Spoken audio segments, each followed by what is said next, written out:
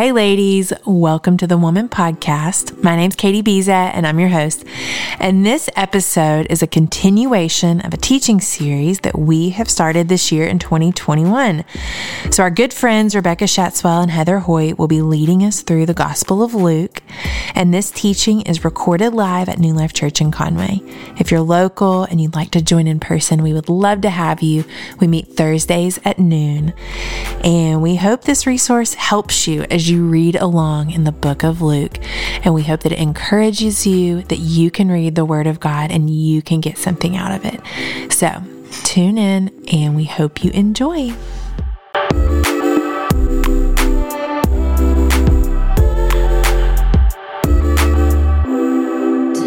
Hello, ladies. Next to last week. I'm not going to lie, I'm a little bummed about that. I have really enjoyed getting to open up the Word every week, knowing that we're all going to gather, and hear from the Holy Spirit. And so thank you, ladies, for coming. Just like Abby said, thank you so much for being a part of this. I'm going to start out. We are going to be in chapters 21 and 22 today. And I want us to open it up actually looking at the last two verses of chapter 20. This is where Ellen closed out last week. How many of you were here to hear Ellen teach last week? Okay. Well, the podcast is forthcoming, I will tell you. We had a couple of sound issues, so we are going to re-record that podcast so that you ladies have it, because I am telling you right now, if you were there, you already know no one needs to miss that teaching. It was incredible. So it is forthcoming. The last two verses in chapter 20, and let me just pray really quick. Holy Spirit, would you just open and unlock the eyes of our understanding as we read your scriptures? I just pray that you would reveal Jesus to us to the end that we would love him more fully, that we would look more like him, and that we would build your kingdom on this earth. In Jesus' name, amen. Amen. Okay, last two verses of chapter 20. As Ellen taught us last week, this is very interesting because, prior to this, we've had small paragraph, one location. Next paragraph, we're in a different location, different topic, different group of people. Next paragraph, it's kind of how all those parables worked, right? But last week, as we saw in chapters 19 and 20, we're in like one fluid conversation in one space, right? So we're in the temple. Jesus has been hanging out in the temple. He's already walked in and done his deal where he flipped the tables. And we know if any of you identify with Peter, which I'm going to talk about and just talked about last week. And so they are still in the temple at this point. So we're continuing on. We're ending chapter 20. And he says this. He is speaking at this point, which you'll see in verse 45.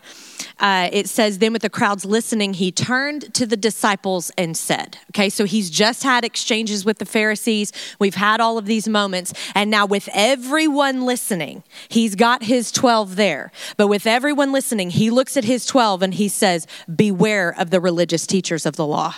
He is openly calling them out in front of everyone at this point, talking to his disciples. He's saying, beware of them. And then later in verse 46, he says how they love the seats of honor in the synagogue and the head table at the banquets. Do you guys remember when Jesus went in the home of a Pharisee? Right? He had already remember the discussions on the Sabbath? We walked through all of the discussions on the Sabbath. In that final discussion, he's in the home of a Pharisee after being in the field, then 2 times in the synagogue. Piece of advice. And remember, we talked about if Jesus was going to give a piece of advice, we would lean in and listen to him, right? And his piece of advice had to do with this statement. He said, when you're talking about a banquet, don't fight over that position of honor. Don't rush to get the seat of honor. Take the path of humility. So he has already addressed this in the home of a Pharisee. He's had conversation after conversation. I love how Ellen pointed this out last week, how gracious he is to continue having these conversations over and over and over again. And it really shows the mercy of Jesus, right? He's dealing with these religious leaders. And at this point, he stops dealing with them. And he starts looking at his disciples and said, beware of this. Now I'm calling this out. Do you see what they're doing? They are fighting over the seats of honor. I'm telling you, don't be like this. Beware of this, right? And the next thing that he says, yet they shamelessly cheat widows out of their property and then pretend to be pious by making long prayers in public. Because of this, they will be severely punished. These are harsh words happening in the temple at this point, y'all. But what's interesting is we have just one chapter over, Luke 19, verse 46. Sorry, 2 chapters. I'm, not the greatest with numbers. Verse 46, we have this encounter where Jesus goes in and he starts flipping the tables, right? And Ellen talked about this last week, that what was happening is they had those who inspected the offering that you were bringing in. And if they found your offering to be lacking, they would force you to purchase one of their offerings and they would upcharge it by 40%, taking that 40% and pocketing it for themselves. And it would also go into the pockets of Caiaphas and Annas, the high priests, right? And you have to know the homes of Caiaphas and Annas, these are palatial homes that we're talking about here. They're huge. These are not just your run-of-the-mill homes. And you look at it and you're like, isn't it really interesting that this servant of the Lord, this pastor in the house is like, in their day and time, this is like a multi-million-dollar home that he has. This is huge, right?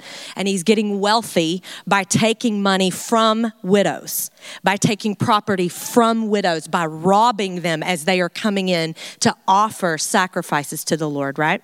And so here again, Jesus, still in the temple, is addressing how they are caring for widows. And I just want to remind you, let me just look back. Exodus chapter 22, verses 22 through 24 says, you must not exploit any widow or orphan. If you exploit them in any way and they cry out to me, I will certainly hear their cry and my anger will blaze against you. I will kill you with the sword. Then your wives will be widows and your children will be fatherless.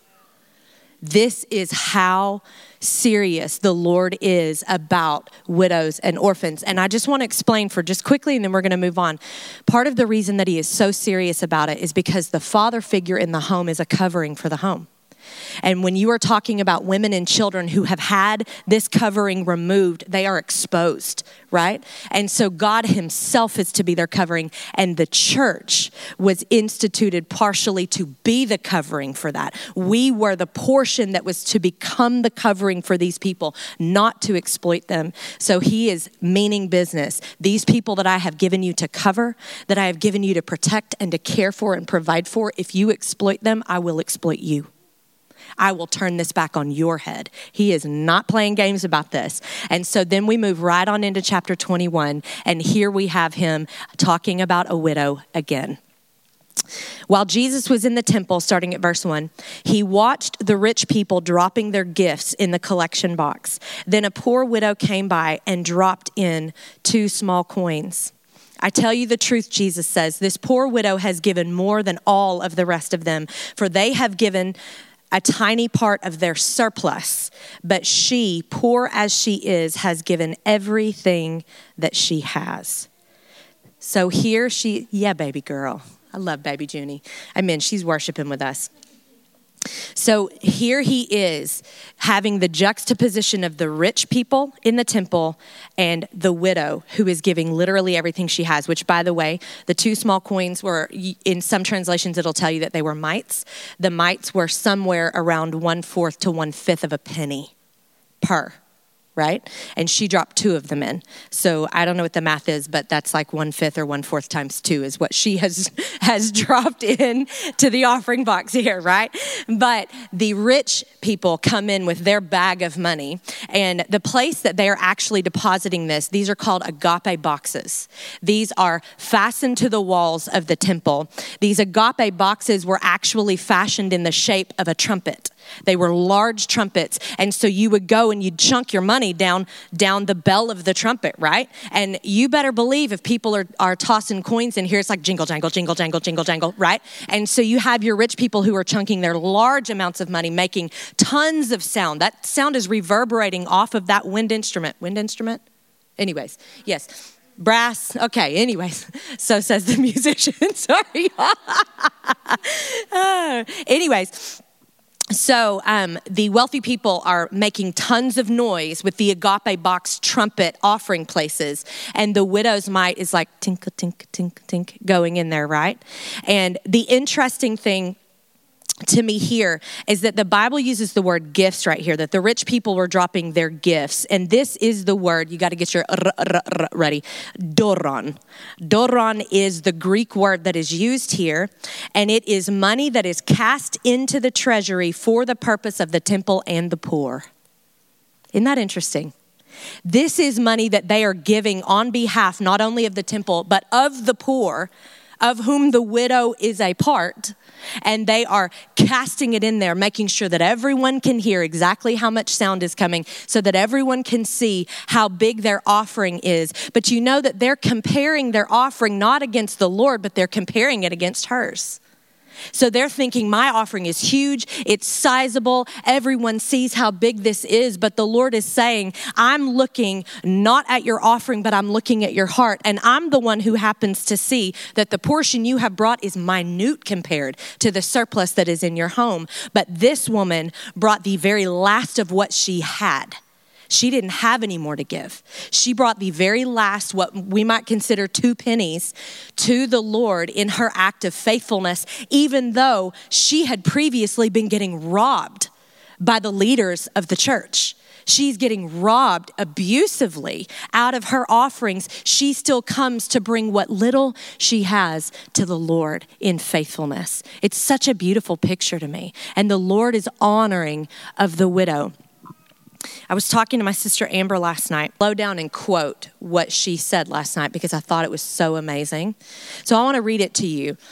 She's referring to the widow. She says, this widow has been robbed and hurt by the church.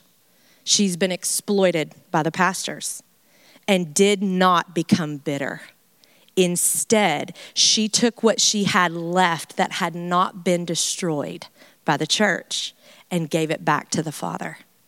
It seems like her perspective is that the Father is worthy no matter my circumstances, and I will obey no matter the cost. Can I read that again? This widow has been robbed and hurt by the church and exploited by the pastors or the leaders and did not become bitter. Instead, she took what she had left that had not been destroyed by the church and gave it back to the Father. It seemed like her perspective is that the Father is worthy no matter my circumstances, and I will obey him no matter the cost. Isn't this amazing? And I just began to think how many of us have been in a circumstance where we have ever felt taken advantage of. And what was our gut reaction? How did we respond? Have we ever been hurt by a leader? Have we ever been hurt by a church leader, by our employer or a fellow employee, by a family member, anyone that we would have ever viewed as a leader? And what has our response been? And I just felt like the Lord wanted to take a second right here before we go on. And I just want to pray for us for a second. Because if you're like me, you have walked through a circumstance where you have felt either taken advantage of or treated harshly by someone who's a leader. It could be a husband. This could be a teacher. It could be your employer. It could be a family member. And I just wanted to pray for a second. Let the Lord have a moment to speak to us, and then we're going to move on to the next section. So if you would bow your heads. Heavenly Father, I may not know the experience of every woman in this room, but you do. And every woman who would be listening to this podcast, but you do. But God, I know what circumstances I've been through. And Father, I know what it is like to feel discredited or undervalued or discarded by someone that I trusted as a leader. And Father, I just sense your heart right now to step in and to heal in this moment. And so, Father, I just ask that as a leader in your house, that you would allow me to stand in the place of leaders who have hurt. and ask for forgiveness. Ladies, I just want you to just remain prayerful in your heart right now. And I just want to say, if you have been hurt by a leader, then I want to stand in the position of that leader, and I want to apologize to you. Please forgive me for not hearing you. Forgive me for not seeing you. Forgive me for not valuing you or quickly dismissing you.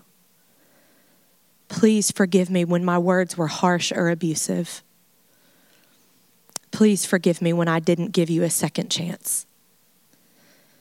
Please forgive me when I didn't believe in you or in your ideas. Please forgive me when I was negligent with you. Please forgive me when I used you and I did not honor you. Please forgive me when I broke covenant with you. And please forgive me when I exposed or embarrassed you. Please forgive me. Father, I pray that your spirit of forgiveness would fall in this room. I pray that you would help us, Lord God, where we don't feel like we have it in us to forgive. You are in us, and it is in you. And so, Father, right now, we just picture the one that we need to forgive, and we ask you, Lord God, help us forgive them. And right now, ladies, I just want to encourage you, just inside of yourself, even you can even say their name. God, I choose to forgive whomever it is that you're picturing. As hard as it may be, and I may have to choose to forgive them tomorrow again too, and that's fine. But I ask you, Holy Spirit, to help me bless, just speak a blessing over them. I bless their home. I bless their marriage. I bless their children. I bless their finances. I bless the words from their mouth, and I bless their leadership. In the name of Jesus, we pray. Amen. Amen. Whew. Just think. Moving right along. The next section is an interesting section because this is a section that ends up taking us into biblical prophecy.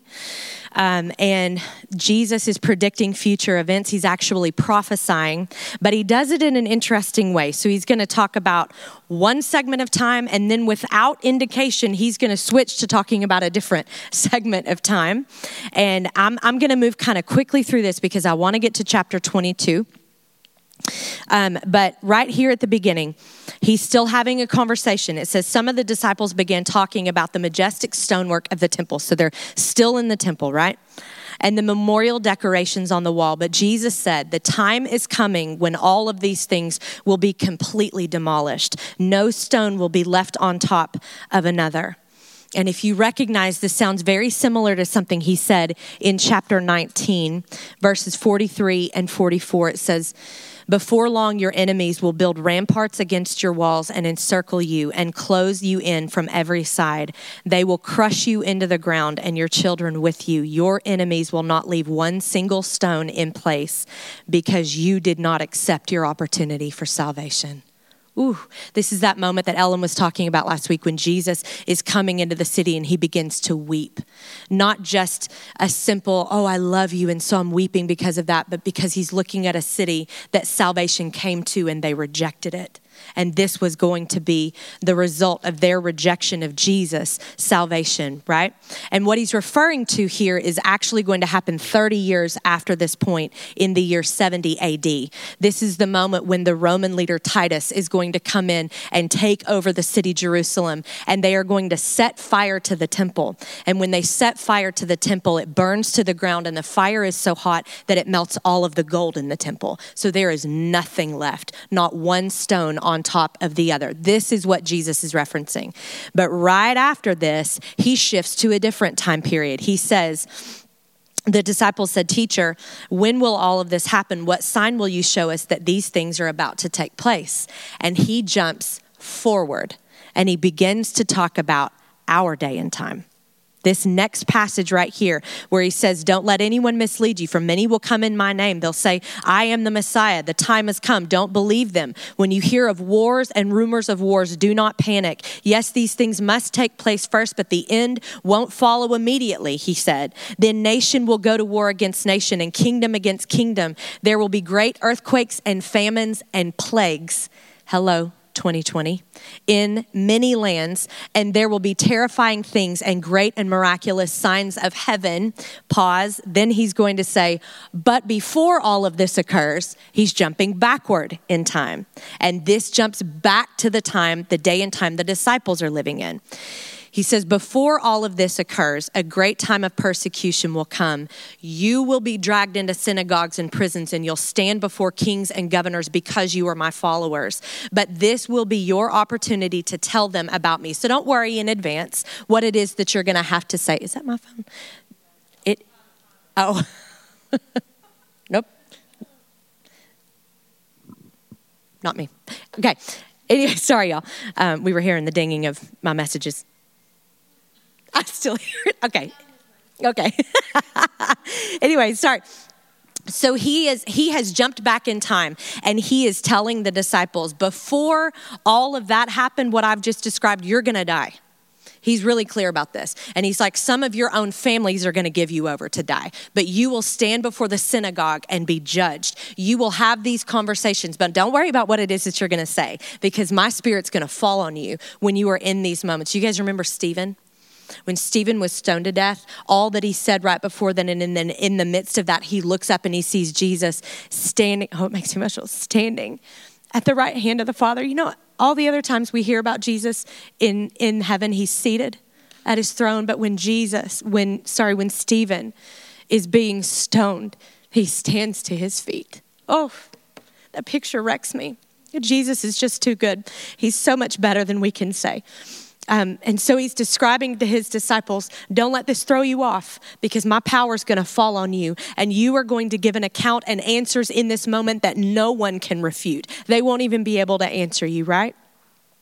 And then he says, and then you will see Jerusalem surrounded by armies. Then you will know the time of the destruction has arrived. That is the reference to 70 AD and the ruler Titus who comes to overthrow Jerusalem. And then at the end of it, it says, and Jerusalem will be trampled down by the Gentiles until the period of the Gentiles comes to an end. And then he swaps to another time frame. This is the return of Jesus he's about to talk about.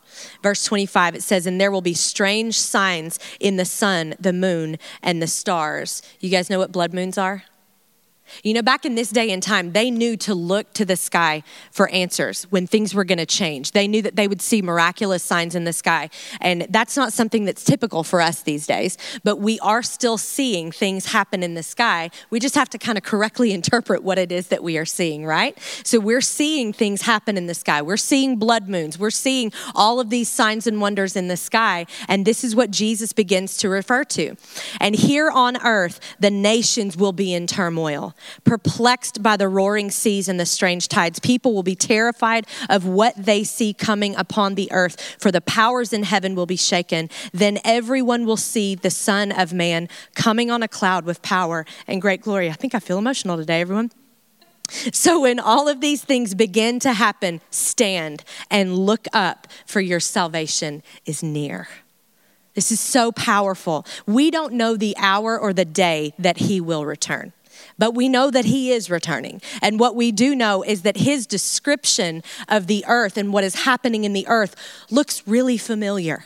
Look familiar to anybody else? There's turmoil everywhere. The powers of heaven are being shaken. There's plagues everywhere, literally. I don't know if I thought in my lifetime I would see biblical plagues really happening, but we see the plagues of locusts that have been happening over the past few years in Kenya. Then we see the plagues that are happening here with sickness that have been happening all over the world. We are living in biblical days, and Jesus is asking his bride, you may not know the hour or the time, but will you stand and look up and get your eyes off of what is happening in the world, because my return is near. And if you will lock eyes with me, then you will understand that when I tell you to lock eyes with the world, it's not for you to be fearful, but it's because my return is near. And there are so many who do not yet know me, right?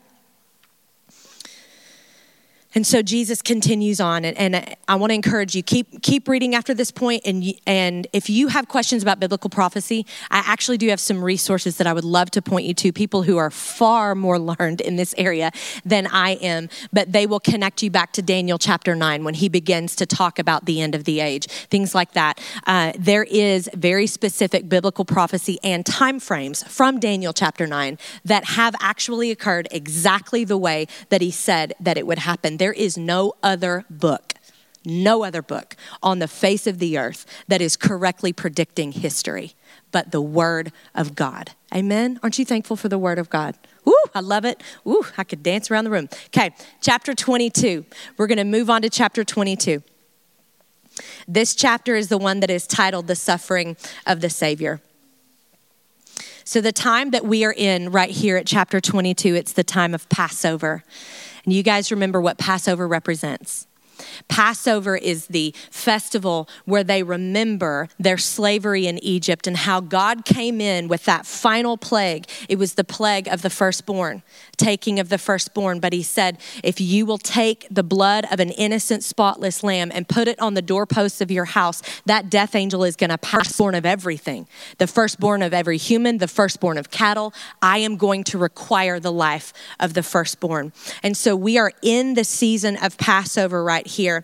And in verse 3, it says, then Satan entered Judas Iscariot, one of Jesus' 12 disciples, and he went to the leading priests and captains of the temple guard to discuss the best way to betray Jesus to them.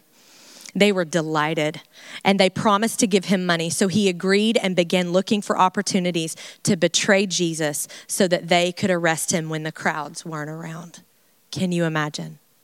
One of your closest of close.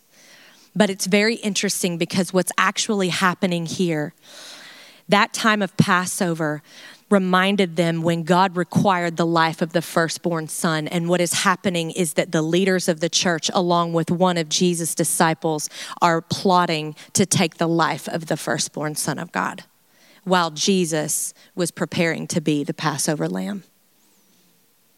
Ooh, it's so good. Verse 7, now the festival of unleavened bread arrived when the Passover lamb is sacrificed. And Jesus sent Peter and John ahead, and he said, go prepare the Passover meal so that we can eat it together. Where do you want us to prepare it, they asked. And in Jesus' fashion, I love this, y'all. In Jesus' fashion, he's like, okay, you're going to go into a city, and there's going to be a man carrying a pitcher of water. Follow him. Isn't that amazing? You're going to go into a city, you're going to see a colt tied up right there by the fence. That's the one, right? It's just only Jesus, right? You're going to go into the city, see a man carrying a pitcher of water, follow him and go to the house that he goes into. But we know that he must be a servant if he's carrying a pitcher of water and he's not the owner of the house, but he's going into the house, right? Okay, so they go into the owner of the house. They say, tell them that the teacher asks, where is the guest room that I can eat? I love that he says, where's the guest room? He doesn't even say, where is the room of honor? Where is your main dining room, as we would call it, right? He says, is there a guest room where the teacher can eat the Passover meal with his disciples? He will take you upstairs into a large room that is already set up. Isn't this amazing? Somehow, by the Holy Spirit, these people knew to set up that room because Jesus was coming. And the man carrying the pitcher of water did his role. He walked them all the way to the house, right? And I got to thinking about this, and I love this so much because the last time we see the pitchers of water is when? The wedding at Cana. Jesus' first miracle is the last time we see pitchers of water playing a significant role. And here at the preparation for Jesus' final miraculous moment, the pitchers of water come in again, only it's not going to be turned to wine. It's making room for wine himself. The water is coming and leading to them to the room where Jesus himself would be, the cup lifted up. Woo, so good. It says, when the time came, Jesus and the apostles sat down together at the table, and Jesus said, I've been very eager to eat this Passover meal with you before my suffering begins. And you know, Jesus has told them several times, the Son of Man's going to be lifted up. What does that mean? I'm going to have to die. What are you saying? Like they've gone through this like several times and they're like, huh? They're still not getting it. And so he begins the explanation. I've been waiting to eat this with you before my suffering begins. And I tell you now that I won't eat this meal again until its meaning is fulfilled in the kingdom of God. And boy, was it going to be fulfilled right in front of them, right? So he took some bread and he gave thanks to God for it. Then he broke it in pieces and he gave it to the disciples saying, this is my body, which is given for you. Do this when you remember me. After supper, he took another cup of wine and said, this cup is the new covenant between God and his people, an agreement confirmed with my blood, which is poured out as a sacrifice for you. Now these guys, they have been celebrating Passover their entire lives. This is a very normal thing for them. They've seen the bread. They've seen the lamb. They have done this every year of their lives. And all of a sudden in this moment, you know, I imagine maybe they were thinking back to when they were younger and they would sit around the table and their father and their mother, as they passed the bread around and they're eating the unleavened bread, they would recount the story of when the death angel passed over the homes because the sacrificial blood of the lamb was on the doorpost. They're telling that whole story, but all of a sudden, Jesus is the one who is carrying out Passover, and he holds that same bread up that they've been eating their entire lives, and he said, this is my body. It is broken for you. And all of a sudden, they gain the understanding of what it is they've really been eating their entire life. And then he holds up a cup. But he tells them, let me say this first. He tells them, every time you do this, remember me. Up until this point, you know, we've talked about that everything in history prior to the cross is pointing to the cross, right? And so up until this point, every year when they've taken Passover, what they have remembered is Egypt. They've remembered Egypt. They've remembered the moment that they were in their homes when the death angel passed over the sacrificial blood of the lamb. But Jesus is in front of them saying, this is me. It was always a picture of me. And from here on out, every time you do this, don't remember Egypt anymore. Remember me. And then he holds up another cup and he says, this is the new covenant between God and his people. There's something that these disciples would have been very aware of that's a little bit different in our culture. They understood that covenant meant blood. Blood is the seal of a covenant. If there's no blood, there's no covenant. Right? So from the very beginning, we see Adam and Eve. God he kills the animal, sheds the blood of the animal, makes a covering for Adam and Eve, right? Signaling that a greater covering was coming. With Abraham, he enters into a covenant with Abraham. The animals are laid open, and the tenets of covenant, it says that you and the person you're in covenant with are going to basically walk through these split open animals together, saying we are in covenant with each other, and if either one of us break the tenets of this covenant, this can be done to us. But Abraham doesn't walk through it. God himself passes through while Abraham sits on the side, because God was saying, I'm issuing a covenant that's not contingent on you, it's contingent on me. You won't have the power to break this covenant because I'm the one who is committing to this, right? So he shed the blood there. Then Moses, they bring the sacrifice at Mount Sinai at the base where they build the altars. They kill the animals, drain half the blood out, and then Moses starts just spraying them with blood. And it's the symbol of the covenant. Then you have the external expression of the covenant in every male in Israel, which is circumcision. That's right. It's the shedding of blood and the removing of that foreskin. So they understand when Jesus says to them, this is the new covenant. I wonder if they were thinking, where's the blood? Where's the blood? Because it can't be covenant unless there's a seal of blood. And then Jesus says to them, between God and this people, an agreement confirmed with my blood, which is poured out for you as a sacrifice. And this is subjective on my part, but I believe this is the point where they finally clue in Jesus is going to die. Because it has to be blood, not just a representation of blood. There has to be blood for a covenant seal to occur. And so at this point, I think they realize, oh, he wasn't kidding. He's really going to die, right? And then he looks at them and he says, but there's someone sitting at this table who is here as a friend. He is the man who is going to betray me, for it has been determined that the Son of Man must die. They're getting it at this point. But what sorrow awaits the one who betrays him? And the disciples begin to ask each other. And I don't know about you, but if I'm sitting at that table and he says that, my stomach starts hurting. I start getting a sweat stash. And I'm like, is it me? Is it me? Am I going to do something? Surely not. I'm not going to betray you. Is it you? And so they start having this conversation. But right after this, the very next verse, the disciples, they began to argue amongst themselves about who would be the greatest among them. Oh my goodness. Okay, they finally clued in that Jesus is going to die. They know he's going to die at this point. So their hearts have to be moved with grief. But then he tells them someone's going to betray him. And all of a sudden it snaps them back into this, okay, it's not going to be me. It's going to be you because I'm greater than you.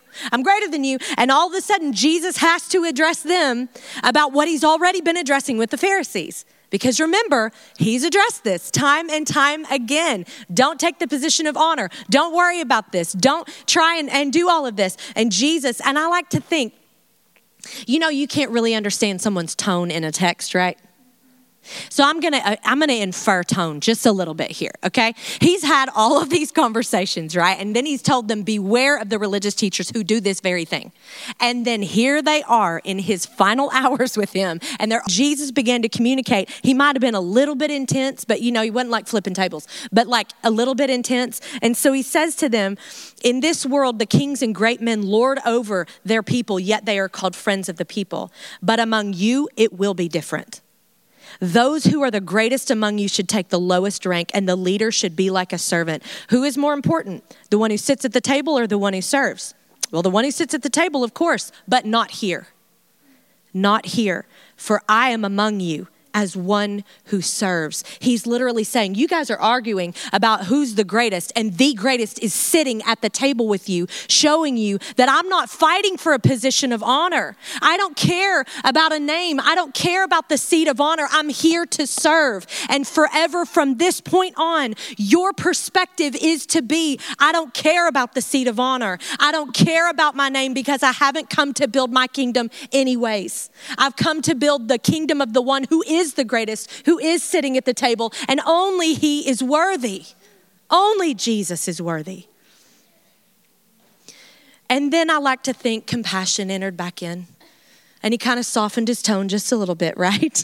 Because at this point, they're kind of schooled. He schooled them at this point. And so they're back at that, I'm not saying a word, that place. And he says, but you have stayed with me in my time of trial. Can't you hear the compassion coming in here?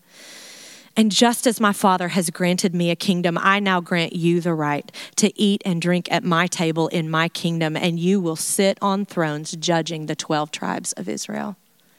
So I think we can infer possibly that he was a little bit intense, and then he changes course and he's like, but I need you to know just how good I am. I know I just got intense with you. I need you to remember that. Don't forget it. But my goodness is about to tell you that you will sit on a throne. And if you read Revelation chapter 4, it's the account of the throne room. And part of the account of the throne room, right after, it's so beautiful, right after it says that around Jesus' throne, it was encircled with the glow of an emerald. And then it says, and then there were 24 thrones. 12 of them apparently belonged to the disciples. I don't know who the other 12 are. I think Billy Graham's got to have one of them. I don't know. I don't know who you think might have one of those. Reinhard Bonnke's probably in there too. But there's 12 of them belong to the disciples, right? And I just think it's his kindness to bring this up right before the end. And then Jesus turns to Peter and he has a discussion. Now, if I'm being honest with you, I really wish that I could tap Rebecca in on this one, because Rebecca has a whole teaching on this moment between Peter and Jesus that is so phenomenal. But this moment, something that you'll notice, Jesus looks at Peter, whom he has already named Peter, and he says, Simon, Simon, Satan has asked to sift each of you like wheat, but I have pleaded in prayer for you, Simon, that your faith should not fail. So when you have repented and turned to me again, strengthen your brothers. Why do you think Jesus, after renaming Simon Peter, might he have called him Simon again? Any thoughts on that? I know that's kind of a deeper one to. Okay. Yep. Emphasizing importance. Yep. Mm-hmm. Yeah, a reminder of who he was without Jesus. Yeah.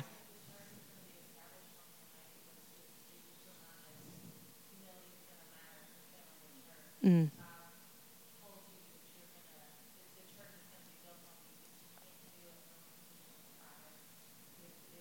Yeah. That's so good. All of those, such great thoughts. And I agree with them. I really do agree with them. I think that he's looking at Peter, and certainly when Satan is going to come, he's not going to honor the name that Jesus gave him. Because isn't that right? He doesn't ever want to call us what our covenant relationship would be. He wants to always call us what we used to be when we were lost in sin, when we were separated from Jesus. And so I think he says, Simon, Simon, I do think it is a reminder of where he came from, that sin nature, right? Like Satan is asking to sift many of you like wheat. He doesn't just say Simon here. He says each of you like wheat. But I have pleaded in prayer for you, Simon. My prayer for you, Simon, is that your faith should not fail. So when you have repented, let me pause there. When he says so that your faith should not fail, so when you have repented, basically what he is saying here is that what you're going to walk through this denial, I won't even count it as failure. I've prayed that your faith should not fail. So when you have repented, when we see the proof that you have not failed, that this denial that you walk through is not the failure of your faith, right? Turn to me again, and you're going to strengthen your brothers. What I love about this, Rebecca talks about covenant relationship when it comes to here. Part of what covenant relationship actually does is it covers weakness. It doesn't expose it publicly.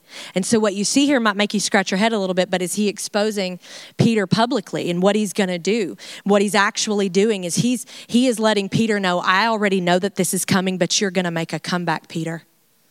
He's already building the confidence and faith in Peter that this isn't going to be the end for him. But not only is he building it in him, he's building it into the disciples, because Peter is going to step up and be such a leader with these disciples. But the disciples are going to need the confidence that Jesus said he's going to make a comeback. And when he makes a comeback, he is to strengthen us. We are to trust his leadership. He will be restored to a place of leadership. He's not going to be an outcast. He's going to be a leader. That's what covenant does. Covenant isn't just going to expose. If he was going to break covenant with Peter, he would have just said, you're going to blow it. And that was going to be the end of it. But he doesn't say that. He says, you're going to deny me 3 times before the rooster even crows. But when you've turned again, and you will, you're going to strengthen your brothers. And everyone in this room just heard me say it. You're going to make a comeback, Peter. Don't worry, right? So let's move forward just a little bit. Jesus on the Mount of Olives, they come out of this moment at the table, and he goes to the Mount of Olives where it was a very customary place for him to pray. And Jesus wants to pray, and he goes, what the Bible says is like a stone's throw away from the disciples, but he tells the disciples, pray right now that you do not give in to temptation. He walks away, he begins interceding, praying, an angel shows up to strengthen him in this moment. So powerful. And then he walks back to the disciples and he finds them asleep, right? And we could sit here and think, if that had been me, I wouldn't have been sleeping. Oh, yes, you might have been sleeping. There are 4 cups of wine that are involved in the Last Supper in the Passover meal. So I'm just going to throw that one out there. It could make you a little bit sleepy, okay? But I don't know what your translation says, but it says, At last he stood up again and returned to the disciples, only to find them asleep, exhausted from grief. This is how we know they had clued in. Jesus was on to pray, and they are grieved. They are weeping because they're going to have to say goodbye to him, right? Doesn't that make you feel a whole lot more compassion for these guys? To know they weren't just sleeping either because their belly was full of wine or because they were just tired and they couldn't hang with Jesus. It's because they were grieving him already before he died, because they understood it. And then it says, but even as Jesus said this, a crowd approached, led by Judas, one of the 12 disciples. And Judas walked over to Jesus and greeted him with a kiss. But Jesus said, Judas, would you betray the Son of Man with a kiss?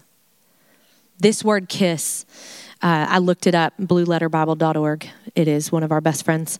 Holy Spirit is our first best friend. Anyways, I looked it up, and this word kiss, it actually comes from the word phileo, which means brotherly love. And this word, it is an official way that they would both greet and dismiss those that they were in fellowship with, right? And the Bible says that Judas came and he greeted Jesus with a kiss. But I believe what he was actually doing was dismissing Jesus in this moment. This was a kiss of dismissal. This wasn't a kiss of just greeting. And this is how he told the chief priests and the leaders, I'm going to identify him with a kiss. But this was a divorcing right here. In this moment, he was divorcing himself of Jesus. This was a kiss of dismissal. And then he walked away. And we know what came as an end to Judas's life. But in this moment, the other disciples, they saw what was happening. And prior to this, Jesus had said, previously, I've told you don't take a bag anywhere you're going, but now I'm going to tell you to gather your things. Take a bag with you. And if you don't have a sword, go ahead and sell some things and buy a sword, right? And they're like, hey, we have 2 swords among us. He's like, oh, that's good. So they're in the garden, right, with their 2 swords. And when all of this happens, it says, when the other disciples saw what was about to happen, they exclaimed, Lord, should we fight? This would be me, 100%. I'm like, I'm ready. I am ready, Jesus. I got my sword, like you said, okay? And we brought our sword. I love it. It says, Lord, should we fight? We brought the swords, right? And then one of them, who we know from the other Gospels, it's Peter, my man Peter. He struck the high priest's slave, slashing off his right ear. This is an interesting thing to note. I think years ago in Bible study, we hypothesized that maybe he missed because of the cups of wine that they'd had. But he slashed off the right ear. And y'all, I just have to say, I don't know about you, but I am loyal to my family. If you are family to me, I love Jesus, but I will cut you. So if you come at my family, you come with words against my family, you come to try and threaten my family, honey, that sword is coming out. I will cut you. So I identify with Peter in this moment. He's like, back up, everybody, I got this. And he tries to slash off the ear. And then Jesus steps forward and he says, no more of this. Whoop. And Peter and myself in this moment, I'd be like, my bad, scooting back, right? And then Jesus touches the man's ear and heals him immediately. Can you imagine if you were that man? He's probably still got blood all over him, but he has a perfectly fixed ear. He walks away from that whole scenario with the proof that he is the Son of God. Can you imagine what that might have done? The story that he told when he went home. You are not going to believe this. This slightly inebriated man came at me with a sword and he slashed my ear off. And then the man that we went to arrest because he's accused of doing all of these things and he's not supposed to be who he is, picks up my ear and he put it back on. Do you see the blood? Do you see the blood? It is the proof that this thing came off at one point and it's not like Velcro. No, it's really on there. It's on there. Can you imagine him telling this story? And what if this meant the salvation of his household? Can you imagine? I imagine that it might have. And so Jesus then speaks to the leading priests and the captains of the temple guard and the elders. Boy, this is quite a crowd that's come after him. And he says to them, am I some dangerous revolutionary that you have come at me with swords and clubs to arrest me? Why didn't you arrest me in the temple? I was there every day. But this is your moment, the time when power and darkness reigns. Woo. And right from this moment, they take Jesus and they bring him to Caiaphas' house. Caiaphas is the high priest, right? They bring him into Caiaphas' house. And what happens, they've got this outer courtyard where a lot of people are out there, probably some of the elders, probably whomever. And they're all gathering around the fire. And Peter, he's followed kind of at a distance. He walks up to the fire and a little girl looks at Peter and is like, she's like staring at him, studying him. You know when somebody's like a stare bear and they're like looking at you? And you can't help but your eye catches them a few times. Like you're like magnetized, right? And so the girl finally says, I think you're one of Jesus's followers. And Peter's like, I don't even know the man, right? And then another man is going to look at Peter. And he's like, they recognize him because of his accent. He's Galilean, so they know he's not from that immediate area. And they're like, no, you're one of Jesus' followers. He's like, I don't know what you're talking about. The final time, a man looks at Peter and he's like, you're one of them. He curses. And my Bible doesn't say what the curse word is, but we know that he curses. At this point, it's strong enough language to say, I swear, I do not know him. And right at this moment, Jesus, who's not out in the courtyard, y'all, get this picture in your mind. Jesus is in this palatial home. This is a big place for Caiaphas because he's been stealing all the money. He's built a huge home, right? And Jesus, through one of the windows of the home, hears the rooster crow, looks right out to Peter in the courtyard. And Peter catches his eye right as the rooster crows. And all of a sudden he remembers what Jesus has said. Before the rooster crows tomorrow morning, you will deny me 3 times that you even know me. And it says Peter left the courtyard weeping bitterly. Peter, who had been the first one to whip the sword out and slash someone's ear, right in this moment. I don't know how long it had been. It hadn't even been 8 hours. We can assume at this point that we're not even at the turn of a day. Just a little while after this, after Peter was willing to cut someone's ear off. You talk about my family, I will cut you. But in this moment, when it could have cost him his life, he's like, I don't know him. I've walked with him for 3 years, but I don't know him. I've watched him heal. I've watched him resurrect. I've watched him do all these things, but I don't know him because it cost me something all of a sudden in this moment. And Peter leaves and he weeps bitterly. But remember that Jesus had already said, you're going to make a comeback, Peter. Weep bitterly, fine. But just know when you repent, you're going to turn and you're going to strengthen the brothers. You're going to make a comeback, Peter. And I actually want to end right here. And next week, as we get into the end of this, into chapter 23 and 24, we're going to see the trial, the crucifixion of Jesus, the resurrection, the impartation of the Holy Spirit, the commissioning of the disciples. We're going to see that next week as we close out the book of Luke. But I want to go back to one thing as we close this out. When Jesus was speaking to them and he was telling them, let me get back to it. He was telling them what the time was going to look like. Or it's in the garden. When it says that they were so exhausted from grief that they could not stay awake and pray. And Jesus had told them right before this point, pray that you will not give in to temptation. I just sense the Holy Spirit asking us today, you're looking around your nation and what you see is grieving. What you see, it grieves your heart. There is deception. There is hatred. There are wars and rumors of wars. There's plagues, all of these things that he has talked about here. And I believe that the Lord would encourage us at this point. Prayer has got to be your response. We cannot be reactionary. We've got to be proactive. We need to be praying. If we look around and what we see brings us to a place of grief, then let us hear what Jesus says. Get up and pray.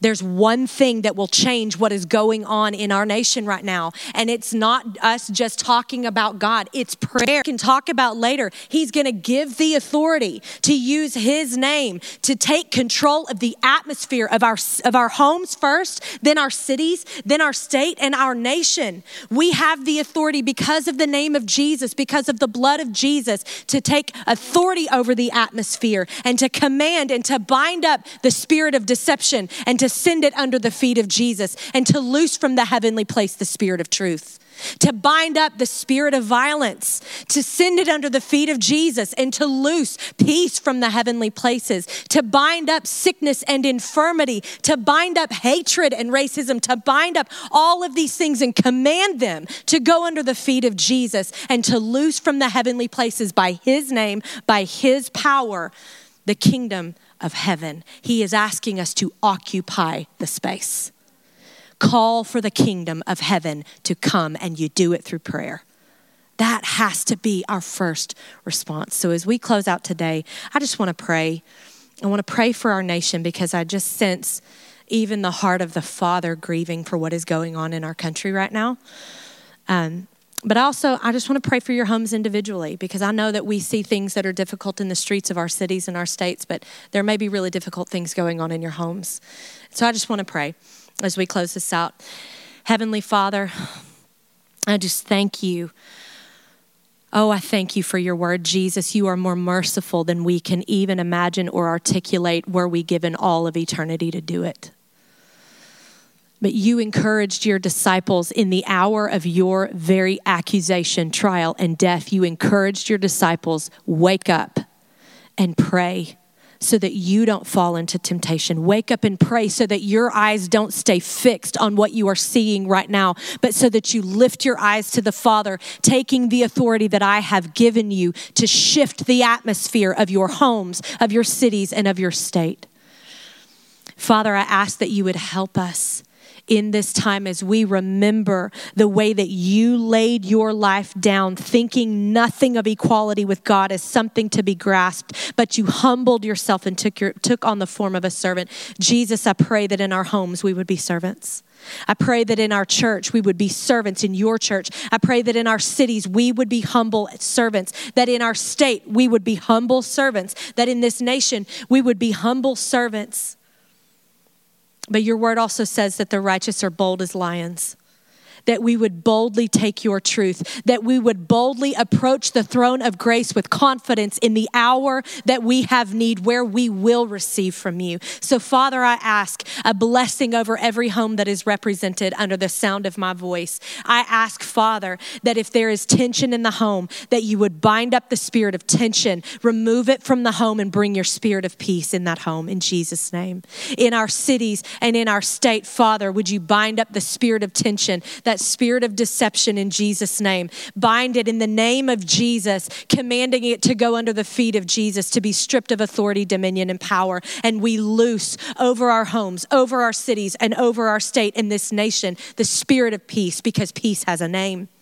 We loose your spirit, Jesus, over our country in Jesus' name. Father, I pray that your church would look like you.